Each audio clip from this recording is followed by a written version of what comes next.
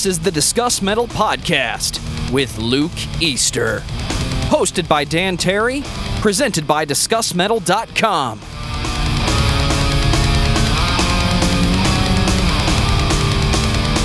What's up, everybody? Welcome to another episode of the Discuss Metal Podcast. I have a really fun conversation that we're about to have. I've got Luke Easter sitting here in front of me on my laptop screen. And, we can't, I couldn't fly out to see him because, traveling's not good right now. And, no, I think this is going to be a really fun conversation. And, Luke Easter, formerly of Tourniquet, and is now branching out on his own. And, well, not now, actually, he put a solo record out in 2018 and, he's been active since then. So, how you doing tonight, Luke? I'm doing good. Thanks for having me. Yeah, absolutely.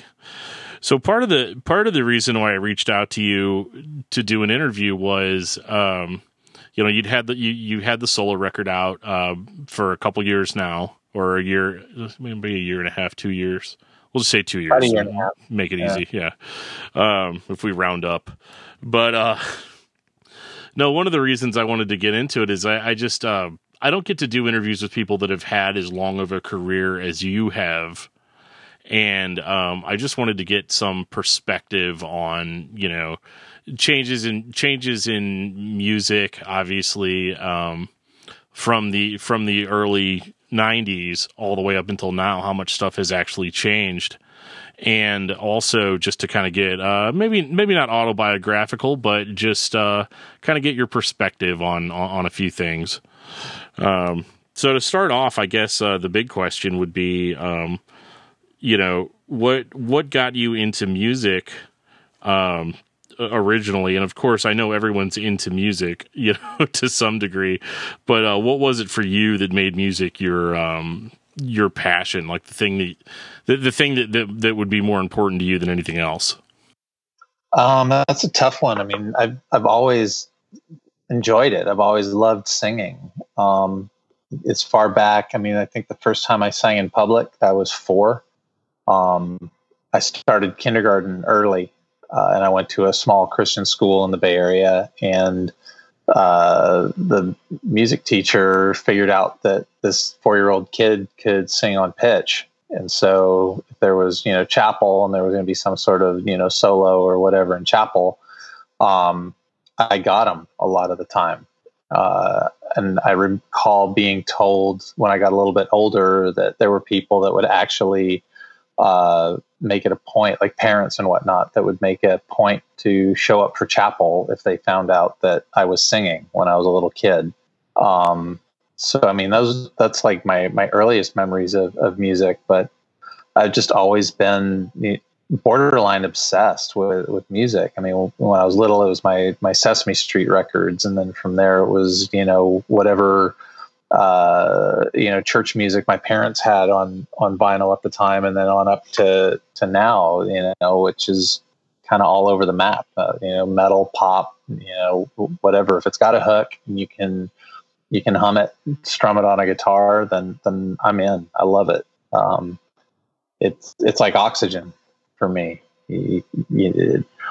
I'm not super prolific. I don't want to make myself sound like I'm some sort of, musical savant, but my wheels are constantly turning. I'm constantly dissecting other people's songs, and I'm listening to records, and just everything I do at some point leads back to music. That's awesome. And so, like, I guess, yeah, I mean, with you having an experience at 4 years old, singing, I think that's cool. And it's always interesting to me to hear, somebody starts off early, they get into music, and there's kind of always this push, because there's a lot of people out there that are music fans, but what is the step, I guess? These are hard questions. I'm just throwing all my hard ones out at the beginning of the interview because, keep everybody awake. But what is it that would cause you to go from being somebody that enjoys something to actually wanting to create it? Or do you think that's a natural progression? Again, it's another tough one. I think some of it is just that desire to see if you can do it. and do something that's as cool as what you've heard. I think some of it is a little bit arrogant. You know, you hear something, you go, well, I could do that, or oh, I could do better than that. And then at some point, you either back down or it's time to put up or shut up. You know, I'm not competitive. You know, I don't understand sports. I don't understand, trying to jockey for a promotion at work or something. And it's similar with music. I mean, whenever we've played out and it's, some, whatever, whether it's a local show or a big, festival thing, it's never been an idea of, trying to one up whoever is playing before or after you, but it's definitely been a thing of let's leave as little as possible for whoever's coming up next. Let's just, do our best to obliterate everybody that's here. And I think that in kind of a holistic sense, it's the same way when I think just about music in general. I'm not competing with anybody. I'm not trying to be anybody. I'm not trying to steal anybody's audience or anything. But whatever I do, I want to make sure that people, hear it and go, whether they love it or not, go, wow, that was Luke Easter. Yeah, and that's actually something that I really enjoy is that, because I listened to your solo record more recently. To be honest, I didn't even know that it was a thing until more recently. And whenever I listened to it, one of the things that struck me the most is you can always tell it's you singing, even though like that it's not stylistically it's night and day from Tourniquet, Whereas that in that band you were very aggressive, whereas, with your solo music, it's been more, for lack of a better word, fun, and like not as, I don't want to say mean spirited because I don't think that it's mean spirited just because you had sang metal before, but the difference in the aggression. But I think it's really cool how you have a very distinct voice that you have carved out, throughout your career. And was that always something natural, or like do you always feel like you had your own voice, or is that something you just had to develop? I think it's a little bit of both. You tend to emulate the people that you listen to. I grew up, musically speaking, I grew up in the 80s, hair bands, the whole bit. I'm a huge Bon Jovi fan. And I imagine a lot of that comes through on the Pop Disaster. Yeah, absolutely. But a lot of it, the first band I ever sang in, I was in that band, if I'm remembering correctly, I was in that band almost a month before I sang a note. Yeah. Partly because I was scared and didn't think I could pull it off. I'd never sung in a band before. But I figured if I could get them to write with me, and show that I was a horrible songwriter at that point. I wouldn't say I'm a good songwriter now. I'm capable, but I was like abysmal when I was 19. But I figured if we at least were working together as a unit like that, and then I was, giving a voice to what we had come up with, that I would have a better shot at having a spot. And part of that was because I was scared that if we just kept doing covers, I was just going to mimic whatever singer I was covering at the time. Whereas if I wrote something over something that they came up with musically, just by virtue of the fact that it was something different, it was going to sound like me. And so that's kind of how I started carving out, sort of my own sound. So I think, if I'm being perfectly honest, when I was doing the metal stuff, there was some Bon Jovi. People that know me well would be like, oh, I heard that one song. There's that one little line did a Bon Jovi thing. Like, yeah, I kind of did. But I think there's a lot of Mustaine. I think there was a lot of Hetfield. And some of that's just because, when I did the Vanishing Lessons record, the Black Album was ubiquitous. It was everywhere. And so it was just perfectly natural to go, oh, that's how Metallica is doing it. I'll just kind of, find that kind of groove and go for it. But but it's like a never ending thing. You kind of have this idea of what you want to sound like, and then there's what you actually sound like. And you're constantly, I'm sure it's the same with guitar players and drummers. Everybody's constantly trying to refine what they do. And I think if you get complacent, think that, yes, this is my thing and this is exactly how I do it every night, then that's the beginning of the end, because you're not pushing yourself anymore, and it stops being interesting for you and for whoever's listening. Yeah, totally. And, musicians that constantly push themselves can have a more diverse career, without you always just being, the same thing over and over and over and over again. There aren't a lot of musicians in bands that have gotten away with it. Somehow Slayer got away with it. Always just, doing the same thing constantly. But I guess they just got so good at what they do that, they people responded to it. I heard Joe Elliott say one time that AC/DC really only has that one song, but it's a really good song.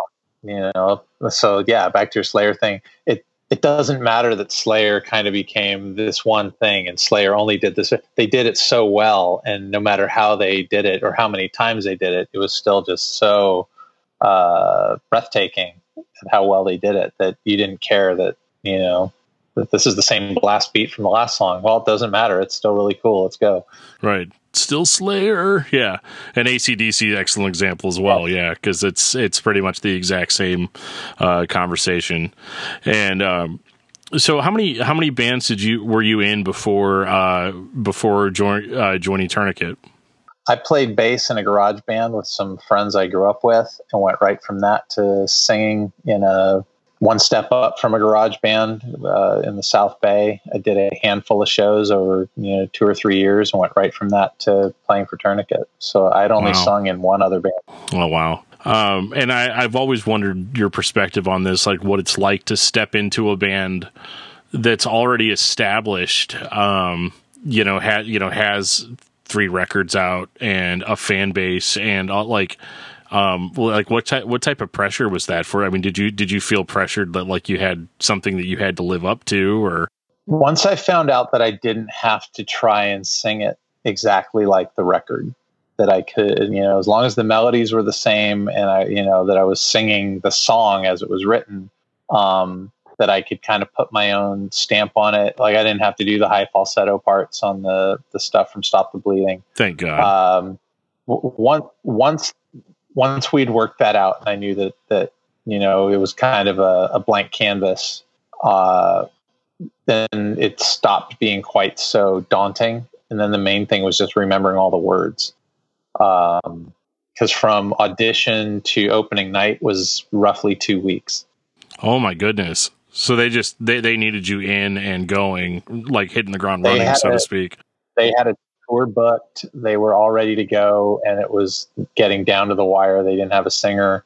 From what I understand, it was down to me and one other guy, and they got my tape at the 11th hour, and they had pretty much almost settled on this other guy, and then they got my tape, and they called me up. I went down to LA, did the audition, drove home, and I'd only been home about an hour. I got a phone call. Hey, you're the guy. Can you be back down here?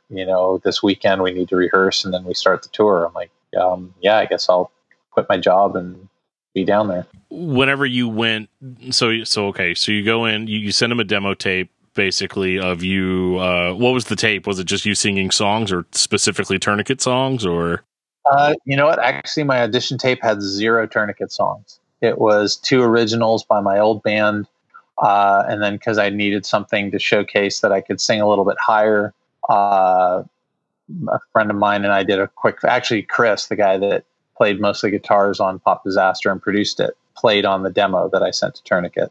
Okay. But I did a cover of Lady from Striper, so that I could showcase that I had a little bit of top end that wasn't on the stuff that I had demoed out on the other songs. So were you familiar with Tourniquet prior to? I mean, I would assume so, obviously, but you never know. People apply to one ads all the time and, don't actually know what they're getting into. I knew who they were. 6 months before I joined the band, I had actually run into Gary at the NAMM show in Anaheim. And I had heard that Guy was out and asked Gary, so what does that mean? Are you going to be the singer now? He's like, oh, no, I'm not going to be the singer. We're going to find somebody else. I'm like, oh, okay. And literally like 6 weeks later, I was, I'd come to the end of my rope with my local band, and my attitude was, I'm either good enough to go to the next level, or I need to cut my hair and go to school. And so I was trying to figure out what to do. And Brian Gray from The Blamed, I've known him for a long time. He was in a local band at the time called Rocks and Pink Cement. And his band and my old band used to play together, occasionally. And I don't even remember why I was talking to him about it, but I told him that, I needed to make a move. And he's like, you should try out for Tourniquet. I'm like, nah, I do this like commercial, hard rock stuff. He's like, no, you could totally do it. I'm like, nah, I don't think so. He's like, here's Victor's number, call him up. So called him, got an address, sent a tape, and here we are now. Right. Yeah. I watched recently I think it was either Cornerstone 93 or 94. And whenever I'm watching like a Tourniquet live video, I'm usually like anything early 90s, I'm expecting it to be Guy. And then I was so shocked. And I think this was 93, and that's why I was so shocked, because I think it was like right after Pathogenic had come out. Right. And I was super surprised to see you jump up and start singing, because I was like, oh, I didn't even know he was in the band that year, Yep. And so that was really interesting, seeing the old Tourniquet songs performed by you. Obviously the CDs were re-released later on, and they had live versions of a lot of those songs, and so it was always fun hearing those versions of the songs, because in essence they're the same song, but you always kind of added your own personal vibe to it, and so that was always a lot of fun for me. But that show looked crazy. I unfortunately didn't make it to Cornerstone until I was much older, because I'm not going to lie. I've been listening to Tourniquet since I was like a little kid, like I've still got Vanishing Lessons on cassette somewhere behind me. It was always fun to go back and watch those videos and just kind of get what the vibe was like back in the 90s, where, bands were like, it was actually an event, to go see a band. I feel like we take it for granted now because we can just pull it up on YouTube and watch it. Or my first Cornerstone, the first Cornerstone I played was the first Cornerstone I attended. I'd never been. And when I got there, nobody had any idea who I was. I walked around all morning, I forget what time we got there. We got there quite a while before the show. We needed to set up merch and, just make sure that everything was dialed. But nobody had any idea who I was. And then we started the show, and that whole tour, the first run we did for Pathogenic tour, the four of them would go out and they would start playing, the title track. And, I didn't come out until I started singing the, when red is green and green is gray, part on the bridge for Pathogenic. So really up until, probably 10 minutes into the show, by the time the intro tape, played and the band, vamped and then started playing, nobody had any idea who I was. It's very different than today, where, like you said, you just pull it up on YouTube and go, oh, it's that guy. Oh, this is going to suck. But I didn't say that.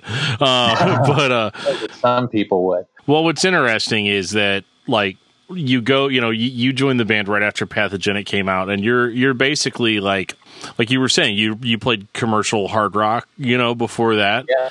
And you've got Pathogenic probably being one of the heaviest Tourniquet albums to date when it came out, was, so vastly different than what you were like. Did you ever think like, oh man, what have I gotten myself into? Or is this going to be too hard? Or, am I going to be able to keep up with it? Or was it just kind of like, I'll just sing guys' parts and do my own thing when we write a new record? Once I wrapped my head around how I was going to do it at the audition, trying to remember what the audition songs were. I think we did Dog's Breakfast, Phantom Limb, Test for Leprosy. I want to say Arc of Suffering. I think those were the four. So once I kind of got comfortable with those four and figured out how I was going to do those in the audition, then I kind of had an idea how to approach the rest of it. Because once they told me I was in, like I said, I had about a week or so to learn all the songs. And so I basically was just like, okay, they liked that voice for that song. I'm just going to try and plug that into everywhere that's in that kind of register. And I mean, obviously I have a very different voice than Guy does. Somebody, told me recently that they would describe the difference as being like, the difference between Joey Belladonna and John Bush, when John took over in Anthrax. Yeah, totally. They're both capable singers, but, Joey's got more of a, classic metal, power metal, kind of thing. And John is a more, guttural, throaty, kind of thing. I can't sing. I mean, I can in certain registers, if I push, I can sing really high and clean, similar to what Guy would do. I don't have quite the range in terms of falsetto as Guy does. He can hit some stuff in his falsetto that would kill me if I tried. Sure. But I can do all of the really throaty, more guttural things. And in my opinion, it's got a little bit more oomph to it because it's a more natural feeling sound for me. Whereas it does seem like he's doing a character. And that's not a put down, at all. It's just, we have different voices. So yeah, once it was made clear that they wanted me to put my spin on them, be true to the song, but they didn't want me to be Guy. They wanted me to be me. It made it easier to kind of reinterpret them. And, I did. I tried to be true to what Guy had done because I was a fan before I was ever in the band. I owned the first 3 records. And again, I'll bring up Chris. Chris turned me on to Tourniquet in the first place. He found them. And so I vividly remember sitting in Chris's bedroom, listening to Stop the Bleeding on a cassette and just tripping out, who is this band? These guys are awesome. So to go from 91 to 93 and suddenly I'm playing with those guys was, it was kind of mind blowing. Was being in a Christian metal band, what you expected it to be, or was it, did it kind of subvert your expectations at all of like what that was going to be like on the road playing to, different types of crowds? Because I mean, I'm sure there were plenty of like Christian events, but there's no Christian metal band in the world that just wants to play Christian events, No. You know what? I had no preconceptions. I was just happy to play. So to me, playing a church was the same as playing a bar or, playing a festival. As long as there were people there, especially early on, it was a lot harder to, turn it on and kind of fake it. If there weren't enough people, I fed more off of the energy. I still do. I mean, if there's a bigger crowd, it makes the job easier. You don't have to work as hard to connect. But that was my main thing is as long as there's people here, I can do this. I don't care, where it is. And to be honest, I mean, in earlier shows like that, the churches by and large, were better run. You knew you were going to have better catering and, you might have access to a shower. Whereas if you're playing a club, they probably ignored your rider. There might be a pizza, there might be some coffee, but otherwise, you're kind of on your own until you get to, wherever your next stop is where you can actually find a shower and a good meal, hopefully sleep. Right. Yeah. That's the key is at least whoever's driving gets some sleep. Right. That was brutal. That was, I mean, I'm glad that I started out old school. I did my first record on 2-inch tape. I did my first tour in a van. So whatever dues I didn't pay playing clubs for years and years, working my way up. I think I made up for them in endless drives for my first couple of tours. Yeah, I mean, it's so weird, too, thinking of, like, having to look at maps, to figure out where you're going to go and having to call on payphones and stuff. How did we function? Yeah. I wouldn't have any idea how to read a map anymore. Yeah, no way. Like if it's not turn by turn directions, I'm like, well, I guess I'm not going there. Yeah. Like it's just, and but yeah. So going back to that first record you did with the band Vanishing Lessons, what I thought was really interesting is how they went from being predominantly a thrash type of band, sometimes even heavier than that in places. I always just think about those blasts and Pathogenic. And I'm like, this is just like really extreme for Tourniquet, But when you went into Vanishing Lessons, we jokingly, me and my friends would always refer to that as Tourniquet's Black Album. In the sense that you guys were going for. It's still metal because you can't listen to a song like the song Vanishing Lessons and think it's anything but it definitely had that stronger hard rock bass, a lot of blues, influence in there. And what was that like for you creatively? I guess I don't really know how much creative input you had on the writing of the music, but that seemed to me to kind of be your way to finally shine instead of having to go out and sing a record that you didn't record. Yeah, I didn't have any involvement in the writing for a bunch of different reasons. Some of it was just because I was new, I was an unknown quantity, but some of it was just because the way that things were with our deal at the time, it didn't make sense. Sure. So I didn't write. We did a ton of pre-production for it, which I later found out was partly because our producer was scared that I because I'd never done any recording. I'd never, that was not an experience that I'd had yet. So he was concerned about whether or not I was going to be able to deliver in the studio. And the record company was a little bit concerned also because, okay, he went out and sang, for the tour for the last record. Can he actually, pull it off here? Or at least that's some of what was, expressed to me at the time. So we did a ton of pre-production. We actually did a 2-song demo with our producer, Jim Faraci. We did a demo of Vanishing Lessons, and we did a demo of, I forget what the other one was, but that put the record company at ease, and they pressed copies to give to the sales crew so that they could go out and pre-sell the record and say, look, Tourniquet is still alive. They have a singer, and look, they're good.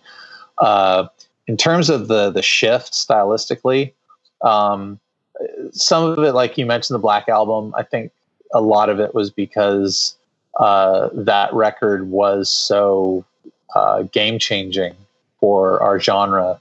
I think everybody kind of made that left turn. It was like, oh, let's try and, balance out being really commercial, but still trying to be heavy.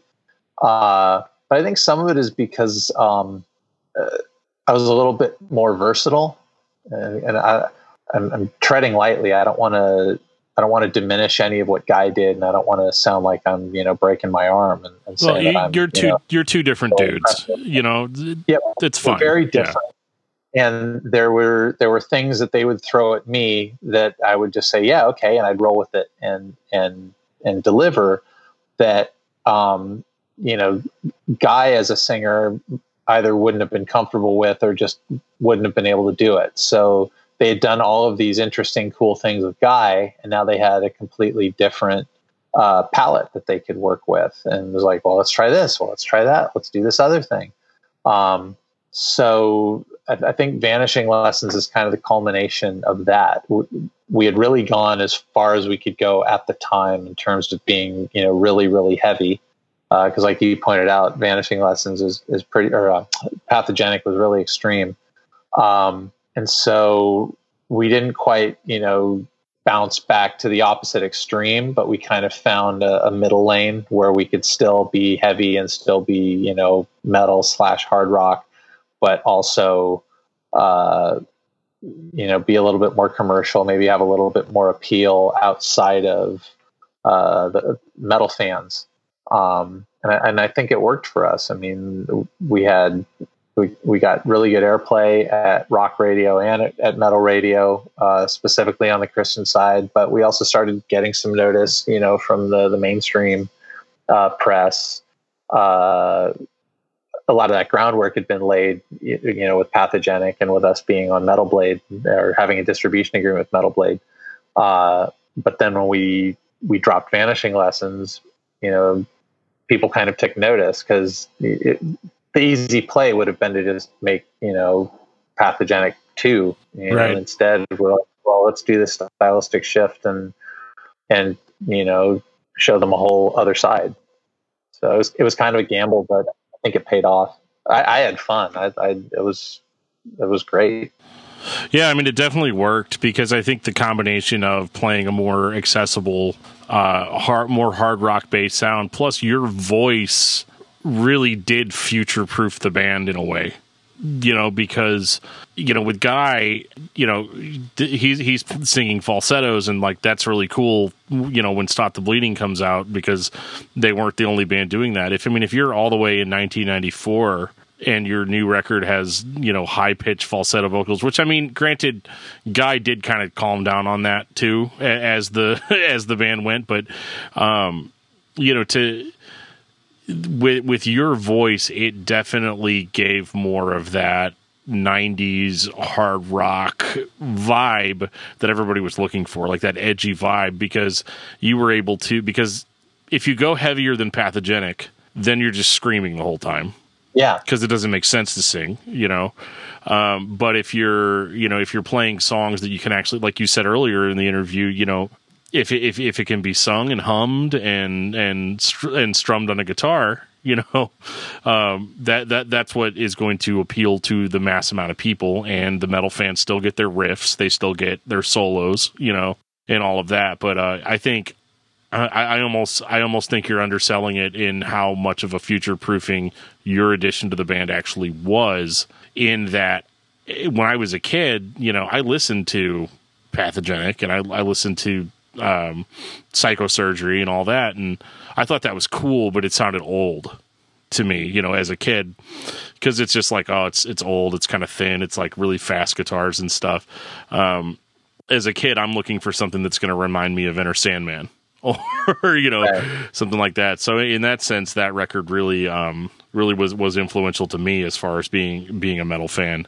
The following record, Crawl to China, was even more so, in the sense of, I don't really have any way. I hope you don't find this offensive, but I always refer to that record as the Wackadoo record, because it's got that, because it has the same combination of hard rock songs and metal songs, just like Vanishing Lessons had. Some of the songs are even a little bit hookier, but how just incredibly insane some of the lyrical concepts are, how just crazy it invokes the old Tourniquet, in the sense that you just never had any idea like what a song was going to be about. One song's about imaginary friends, one song's about bats, one song's about I played that for my wife earlier tonight when I was cooking dinner, and she got a pretty big kick out of it.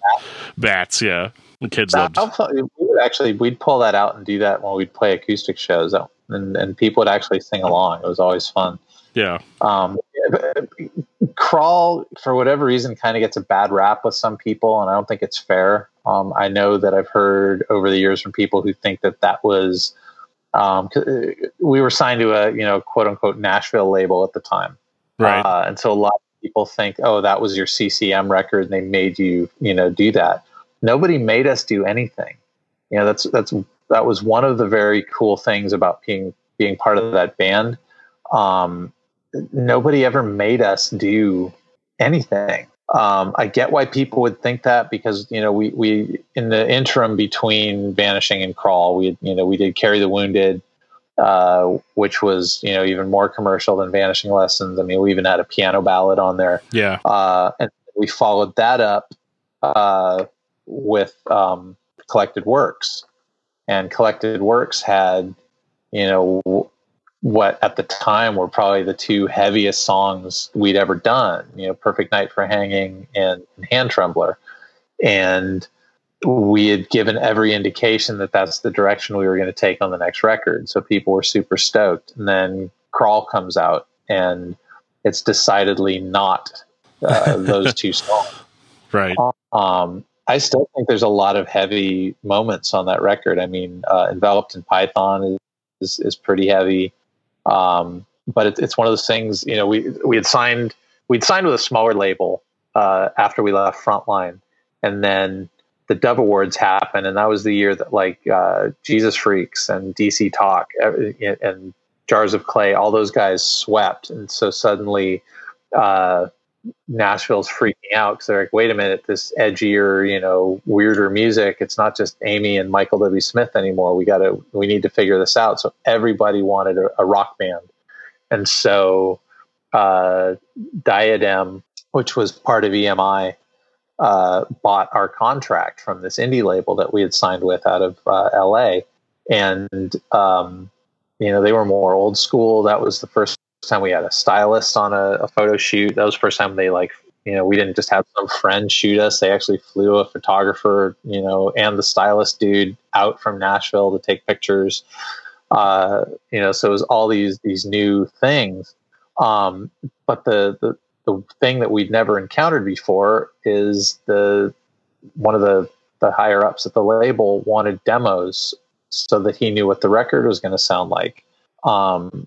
They hadn't done demos since they, recorded stuff for Stop the Bleeding. Everything was always, we wrote songs and we made a record and then we put the record out. Right. So, the two tracks that we did for, Vanishing Lessons, were an anomaly. It was a test to see if I could pull it off, but it was also a way of giving the sales team a way to go out and sell that record.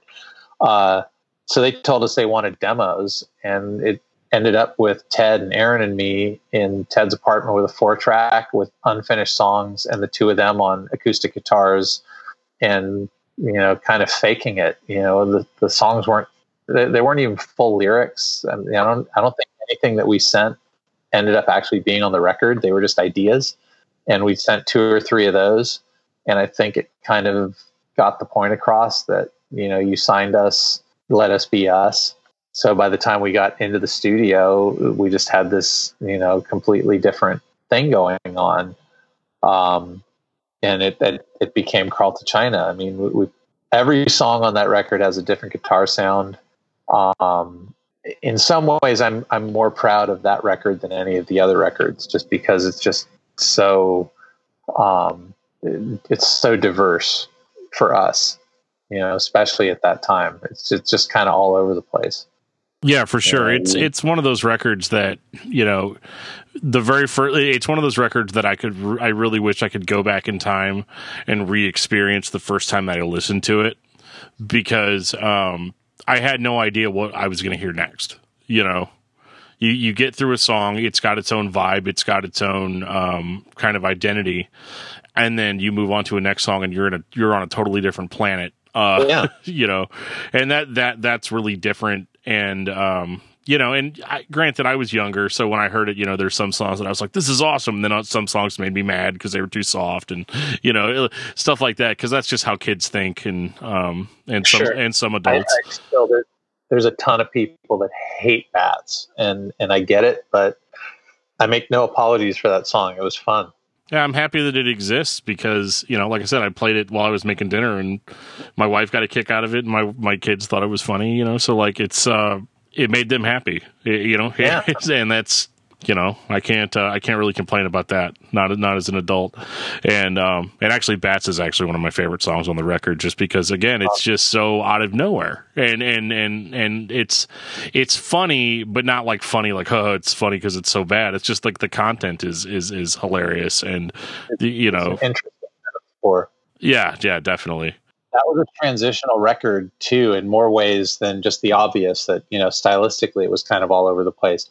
That was kind of a bridge in a lot of ways from the tourniquet that was when it was still, Gary and Victor and Ted, and then, Aaron and me, into what I'll call, I guess, the unholy trinity of Ted and Aaron and me. Right. Which was kind of, the next couple records was just the three of us. And so I think that in some ways, that record was like a palate cleanser because it kind of cleared the decks of whatever ideas were still floating in the ether from what was, and took a very, decided shift into what it became, which was, things got heavier, but it became more and more, and again, I'm treading lightly because I don't want to sound negative about it, but it became more and more TED driven as opposed to band driven. I mean, that one for sure did have a lot more of Ted on it than it did of Aaron and me, but there was still a lot of, it was more of a band record in terms of Aaron and I wrote 3 songs, Ted wrote the rest, and then we kind of fleshed it all out together, as opposed to, as we went down the line, a lot of stuff would already be thought out, fleshed out, and arranged, and we would show up and play. And it's really interesting too, speaking of that record, the song "The Telltale Heart," that is probably one of the heavier songs, and it's just I still can never get over that. Whenever it just goes into that, like the dun dun dun dun dun dun dun dun dun, like it sounded so heavy and so modern in like such stark contrast to everything else. I remember just being like, holy crap, like that one blew me away. I love the way that song starts. That one was Aaron and I both, but especially Aaron. He got me into them. But the first Korn record had come out right before we recorded that record, so that song, especially that riff, probably owes a lot to Korn. Yeah, I can hear that. And it's funny you say that. I wouldn't have made that connection beforehand, but now I can't unhear it now that I'm thinking about it. Aaron took me to a Korn show somewhere down in LA. It was right before Life is Peachy came out the week after. And that was legitly the first time I was ever scared for my own safety at a show. The pit started at the stage. And I mean, this is, early Korn. This is when they're still kind of underground. Right. The pit, it was like in this big, it wasn't quite arena size, but it wasn't a theater. It probably held like 2,000 or 3,000 people, maybe 2,000 people. But the pit started at the stage and went like 3/4 of the way back to the front of house. And we're like standing there holding onto the barricade next to the mixing desk. That's crazy. And hoping, well, I won't speak for Aaron, but I was hoping that we were not going to die. You got to find that safe spot, It was awesome. I cut my teeth on bands like, as I got older, I started listening to stuff like Zao and, Living Sacrifice and bands like that. And so those pits I had a very similar experience. Going to my first hardcore show where I was like, where's the place where people stand where they don't die? Like where's the safe zone? And I guess it's backstage, or that's why I became a podcaster, so I can just go backstage instead of having to get killed in the pits. But yeah, it's that's really interesting. I would have never really thought of Korn influence, because as a horrible music fan, I put Korn in one box, I put Tourniquet in another box, I put and it's always fun to kind of see those influences in places that you really wouldn't expect. And so you guys, I mean, the next record, obviously, even heavier, and everybody calls it like a back to basics kind of record, even though if you really listen to it, it doesn't really sound like the old Tourniquet records. And I think that was a good thing.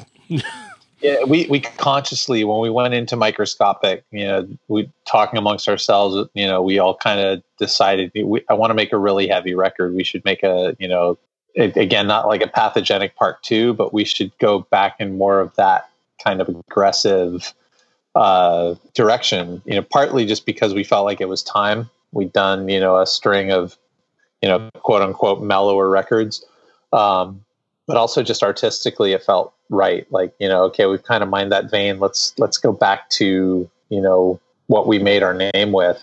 But you're right. It's still, especially in light of what, the records that came directly before it, it was, extremely heavy. But that's probably when more of the proggy type stuff started really coming to the fore, the flute and the bouzouki and stuff like that. And, just some of the weirdness in with all the heaviness, more so than on previous records. Was that challenging for you? I know, like, vocally, there's a lot of weird stuff going on Microscopic.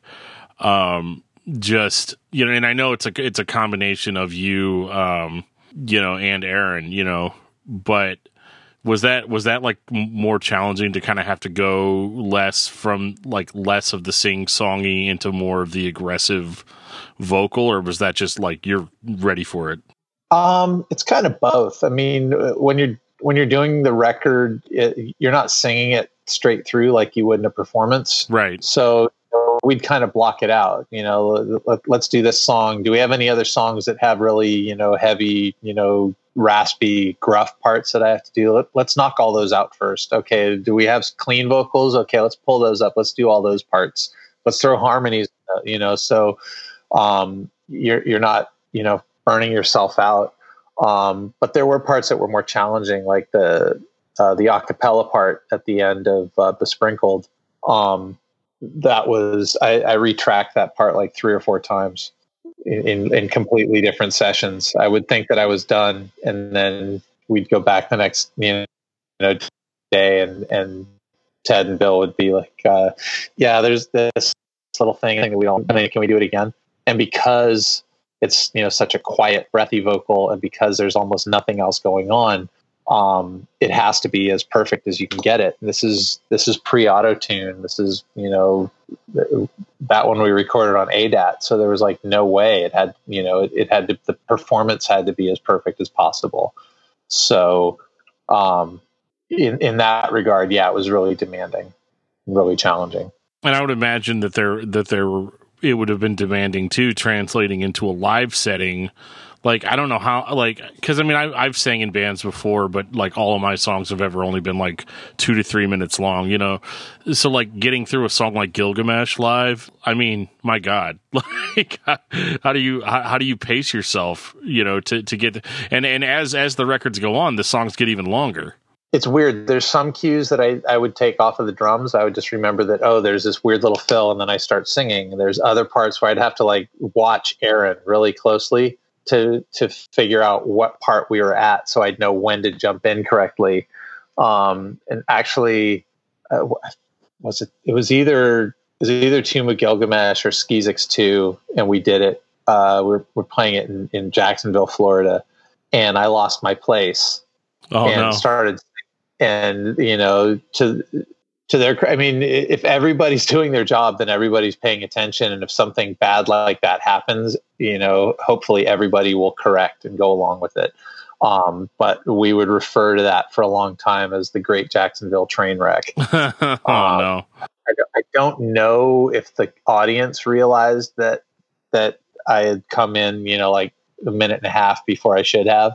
But by the time I got through the section and looked over and saw how horrified Aaron looked, and realized that the drum sounded a little bit weird for a few measures, I was like, oh crap, I screwed up, So there were nights when it was easier. There was nights when it was harder, and you just kind of, you figure out how to find your cues. And so, sometimes it was off the bass or off the drums. Sometimes it was off the guitars. Sometimes it was just, I hope I'm in the right place because I lost count like a minute ago.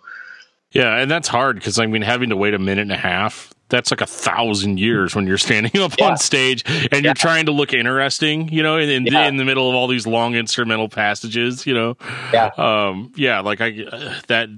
my hat's off to you for being able to endure something like that, because it's, it's all for the love of the performance and everything. But I've always thought that during longer segments of songs where I didn't have anything to do, like what, should I stand? Should I go get like a bottle of water? Or what am I supposed to do here? I would hydrate. I think that's when I really got into my shadow boxing phase. I would try and figure out, I would try and anticipate which cymbal was going to be hit, and then, basically like throw a punch so that, I was like punching as that cymbal was being hit. And it kind of turned into, it wasn't for long, but it kind of turned into a game, with Ted and me, where, I'd, make faces and try and anticipate, and he would try and fake me out, not hit the symbol I thought he was going to hit. Right. So, but yeah, you figure out whatever you can do to not look ridiculous until it's time to sing again. And then hopefully not look ridiculous once you start singing. Well, and after that record came out, it was a pretty long time, I want to say, between that and Moth and Rust. That Microscopic came out in 99 and Moth was 2002, which for us was a huge gap at that point. Little did we know. Yeah. And that record came out. I remember that one got that was during a time where I was transitioning out of like traditional metal and into more of the like hardcore stuff, because that's just what everybody was doing that year, and I remember ordering Moth and Rust. I don't remember if I ordered it from the website or not. It's so weird now talking about it in 2020 because now, I mean, midnight a record's out, I can listen to it immediately, but I remember waiting for that record. And and all the stuff that we talked about on Microscopic View, I mean, even more so, longer songs, more prog elements, a hilarious song about a giant squid that hadn't been discovered yet. Then like a year later, it was discovered. Yeah. Well, I mean, it had been discovered. People knew it existed. I mean, hence the song and the name. But yeah, nobody'd seen one in, like 50 years, 100 years. Right. Yeah, we were quite happy once somebody actually found an Architeuthis in the wild. Yeah. Yeah, I saw that. I don't remember what show I was watching. I think it was the guy that does River Monsters. I don't know if you ever watched that show, but it's a guy named Jeremy Wade.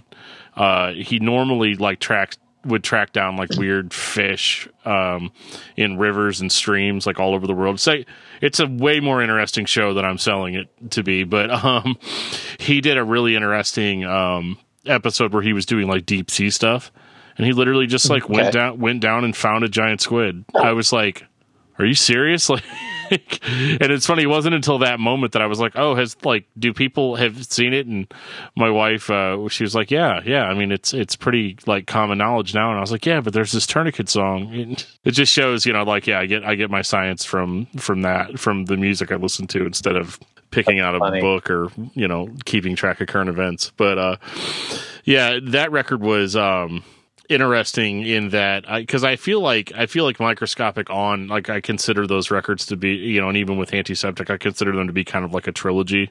Me and my buddies call it the Prague trilogy, and I can see that. And because they all followed a common theme. I noticed that there seemed to be more repeated themes throughout the records as they went. That just, I don't know, that whole like, I don't even know how to, I can't hum it, but just this, I don't know, if you listen to those. You mean kind of like movements in a symphonic piece? Yes. They were they became all over the place. So you'd hear an overture from something and then it would pop up as an aside in another piece later in the record. Yes, that's right. Yeah. My co-host Joe would be able to more accurately articulate that, but he's the classically trained musician, and I'm just the meathead that listens to heavy stuff. So, with you, Ted is the big classical guy, and I was just the meathead that's like, hey, I like Bon Jovi. Right. You guys here to rock tonight? Yeah.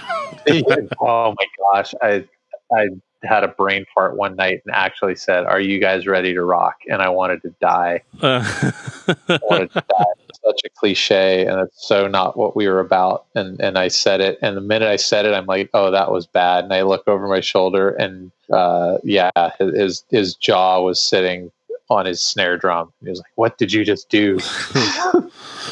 We're a serious metal band here. Yeah. Hi, I'm Paul Stanley. What? Yeah. You know what though? Even though you said that though, I bet there were still tons of people that were like, "Yeah!" People were like, but I was still mortified because, Probably now I wouldn't care, but at the time I was like, no, we don't do those things. We're not a cliched, whatever. We're serious musicians. Right. We're a smoke machine laser light show band now. Yeah. Yeah. And so, with Moth and Rust, that record came out, and then honestly, I kind of just thought Tourniquet was gone after that. So did I. There was a couple times, that came out in 2002. We didn't put out anything else again until 2012. Yeah. And there was a couple times in that 8 to 10 year gap between doing records where it crossed my mind that should I just quit? And then I was like, well, what am I really quitting? Quit what? Working. Yeah, quit what? Yeah. So I guess I'll just carry on and see what happens. And it's not like we weren't trying. The industry changed a lot. The deal we were in, the terms kind of got changed on us, which was unexpected, but especially at that time isn't, totally unusual. And so then we were like, okay, well, we'll show you, we'll go find another deal. And then, things had changed. So no, we couldn't just walk into another deal. People wanted us to, be, well, what are your attendance numbers? What are your merch numbers? Like, well, we haven't actually done a tour in, forever. Like, well, we're not going to sign you if you're not touring. That's right. Too big a gamble for us. So which led up to, we finally, Kickstarter happened and we used that, and that's how we did Antiseptic. But if that hadn't happened, if Kickstarter and crowdsourcing, the funding for a record hadn't happened, you'd probably still be sitting here wondering, I wonder whatever happened to those guys. Yeah. That's definitely the boat that I was in, and that's a crucial 10 years. Yeah. As far as industry shifting, because you're coming back into a world where the traditional record label doesn't even make sense. No. When you're like, well, we've got these fans, because I think back then, I want to say between like 2006 and, roughly 2012, that was when Facebook was still in its infancy. MySpace was around for a period during that time. And, you guys knew you had the fans because you had you had the forums, you had the, all these places that are like, no, it's an active band. And if they put anything out, we'll get it, Yeah. And so to do a Kickstarter, would have been the only thing that made sense in 2012. Like I remember helping Kickstarter because I was like, oh my God, they're back. It's going to be awesome. And like, kind of jumping back into it. Which is it's so funny to think about that. It made me that much more thankful. I've never taken it for granted, that I got to do what I did, with that band, all, the travel and making records and all the people I've met and all of that. It still doesn't seem real sometimes. But it felt so good that people rallied and helped us put out that record. Because they had no reason to. We hadn't done anything, in so long. But it also was very humbling because by that point it was kind of a who, with younger people. And whether they were industry people or just people listening to music, there's a huge chunk of kids that had zero idea who we are, and we were no longer the 800-pound gorilla in the room. We were just some other band trying to release a record and hoping that people would dig it. And honestly, if I'm completely honest, that's been the reality, in my opinion, for that band, probably since not Microscope, probably since Moth, since Moth came out. We had our heyday in the mid 90s. We rode it out into the late 90s, and then it's been what it's been. It's been, part nostalgia act and part, hopefully we're the comeback kids. And, Yeah, maybe I'm being too hard, but I mean that's just kind of how it seemed. Yeah, I mean, and it makes sense to do that though, to be the throwback, but also have some new material for the fan base to listen to. Yeah. But they also want to hear all the hits, so to speak, whenever they would see you guys play live. So I mean, it's not that different than what a band like Iron Maiden still is doing. What Metallica has been doing for the past 20 years. You still get that new material, so they're able to have that creative outlet because nobody likes playing the same songs forever. Right. But yeah, to have that kind of throwback. Was probably good, to have the nostalgia. Because I remember I used to be on this message board called Firestream. I don't even know if it's still around. I heard recently somebody's trying to keep it alive, but I think they just need to shut the door. Because I mean, I think what was your handle on Firestream? Oh, it's embarrassing, but it was Cries from My Past, which was based on You were Cries from My Past. I was, yes.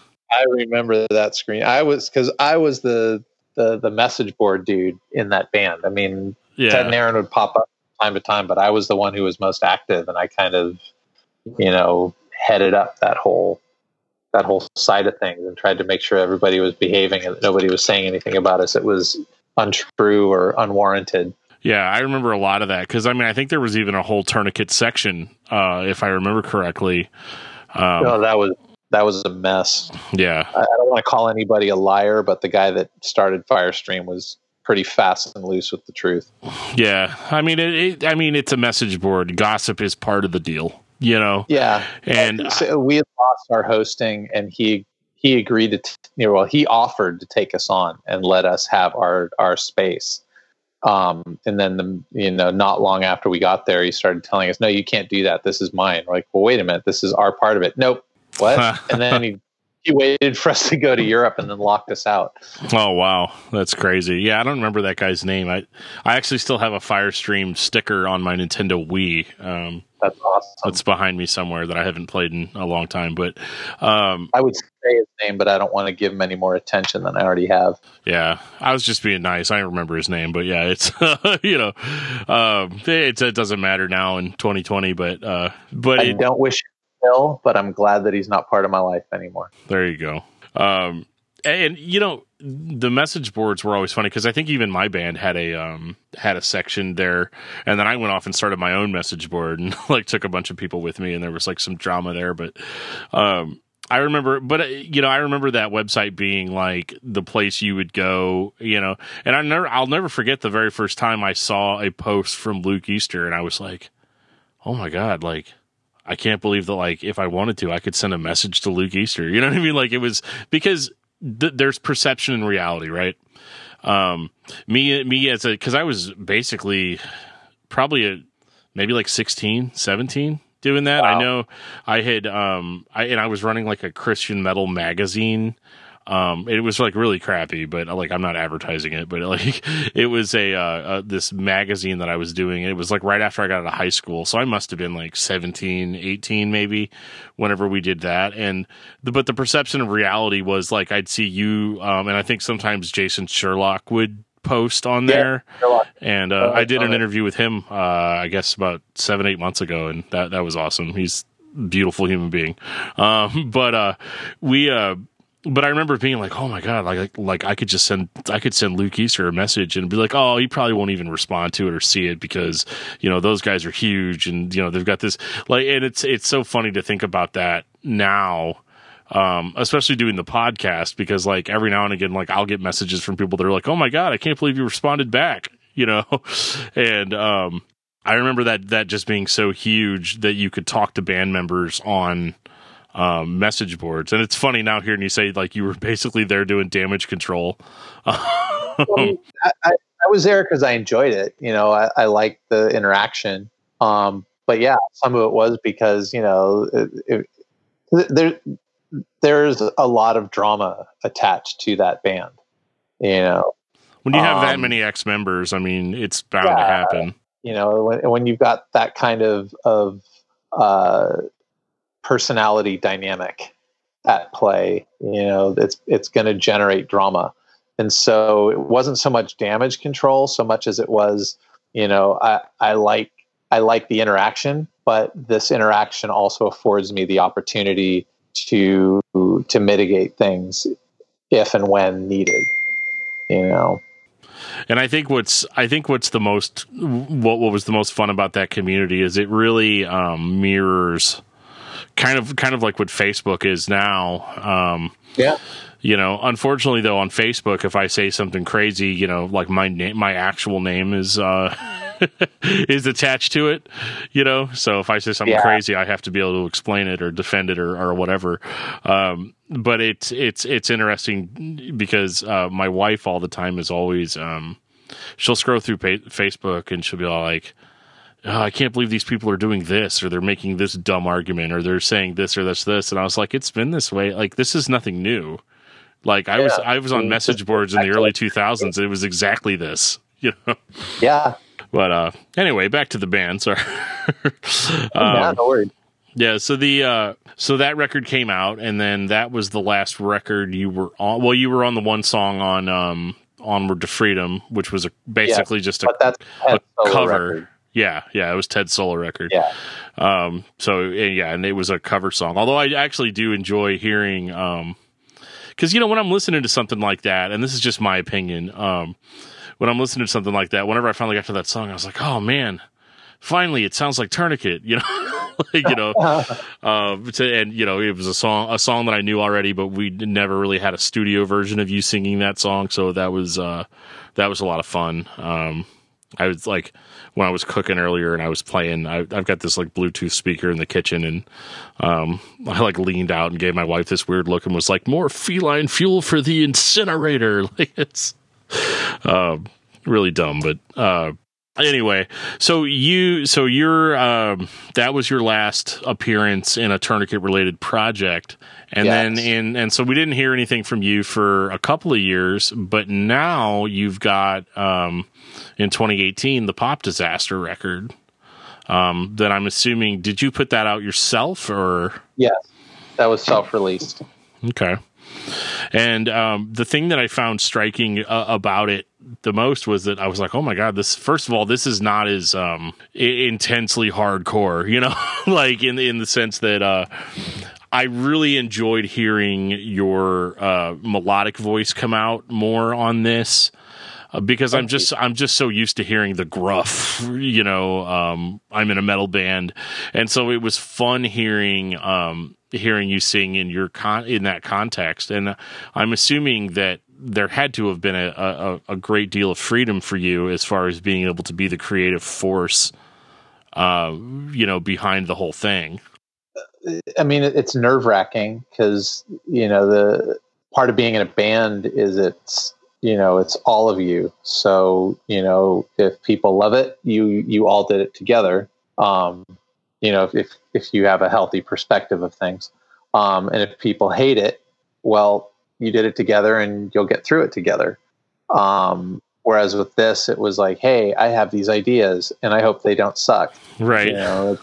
And honestly, that's part of where the title came from.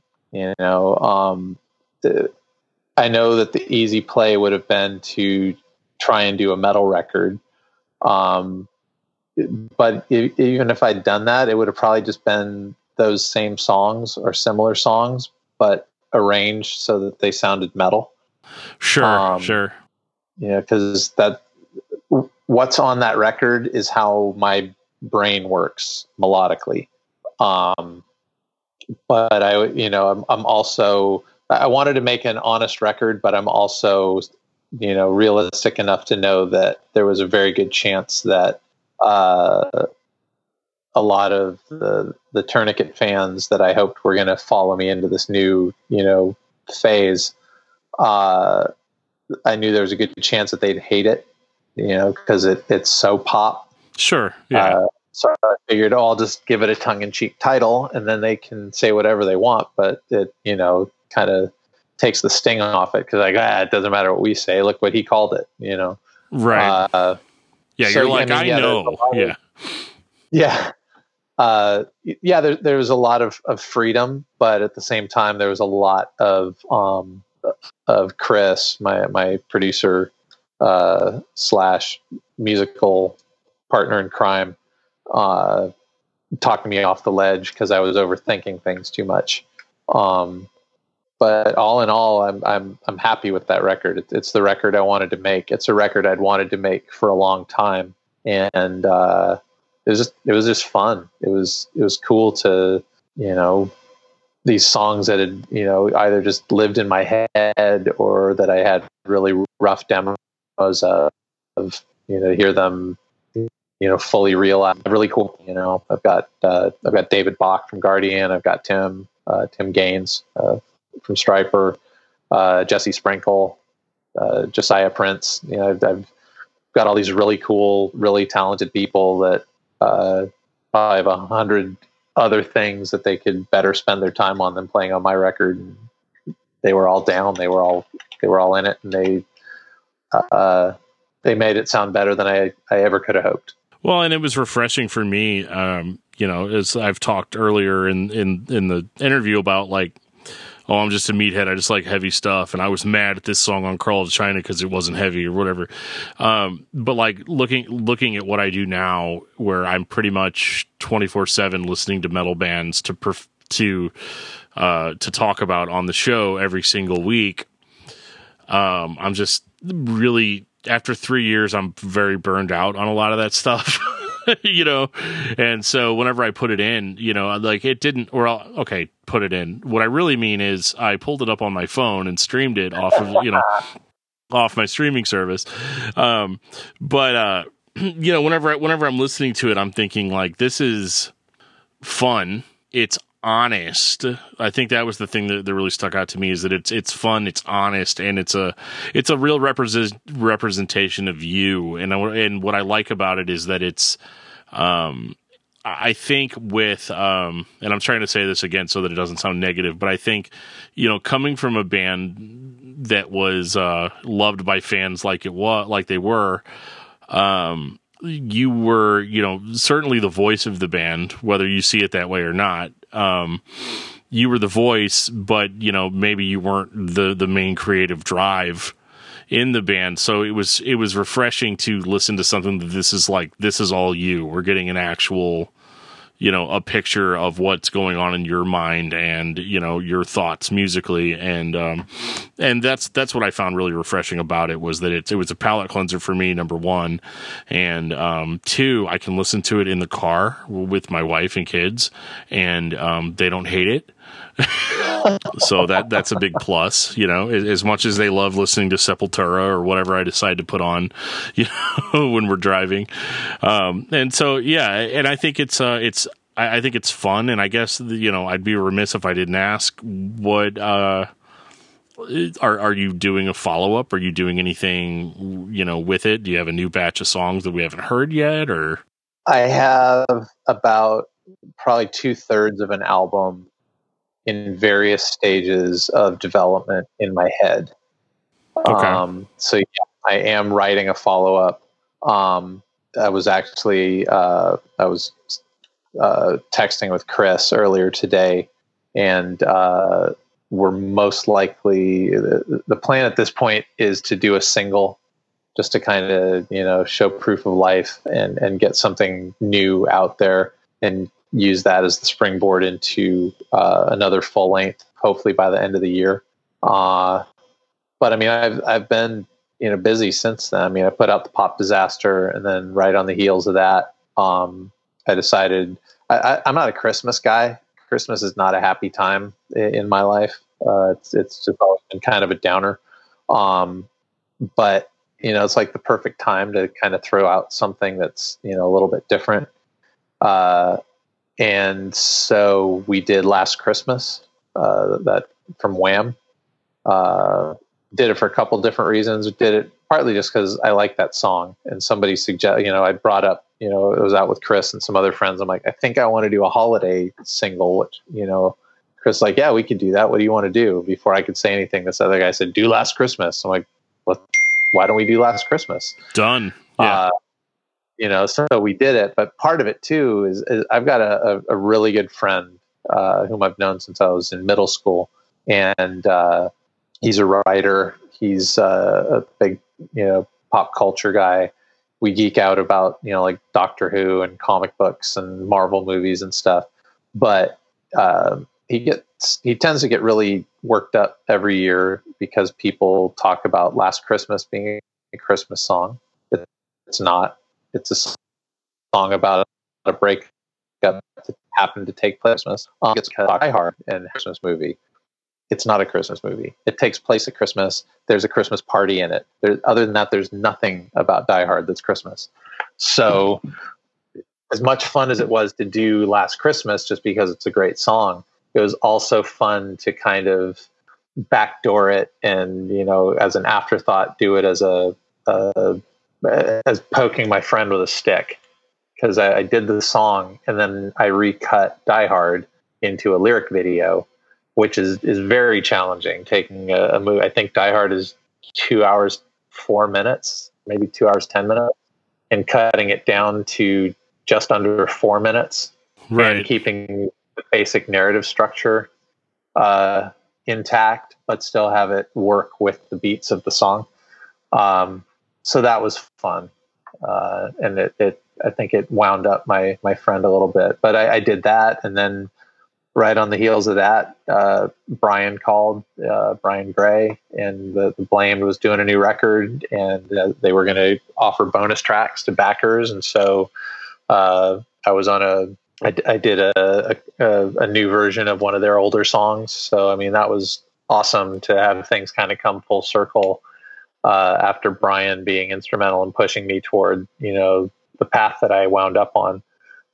And being able to work with him again, but also to be able to be on something that had, the mighty Jim Chaffin, playing on. I mean, Jim is probably one of my top 10, favorite drummers. Jim's awesome, so I've not been idle, but we're getting ready to probably start up the machine again and start recording. At this point, it won't be as pop as the Pop Disaster. When I did the first record, it didn't make sense to me to just repeat myself and do what I'd been doing for the previous, however many years. It was like, well, if I'm going to do something solo, I should do something different. And I've got these songs and they have this feel and I like this sound. So let's make, what for me is a pop record. I know it's still a rock record, but it's not a metal record. It's not a hard rock record.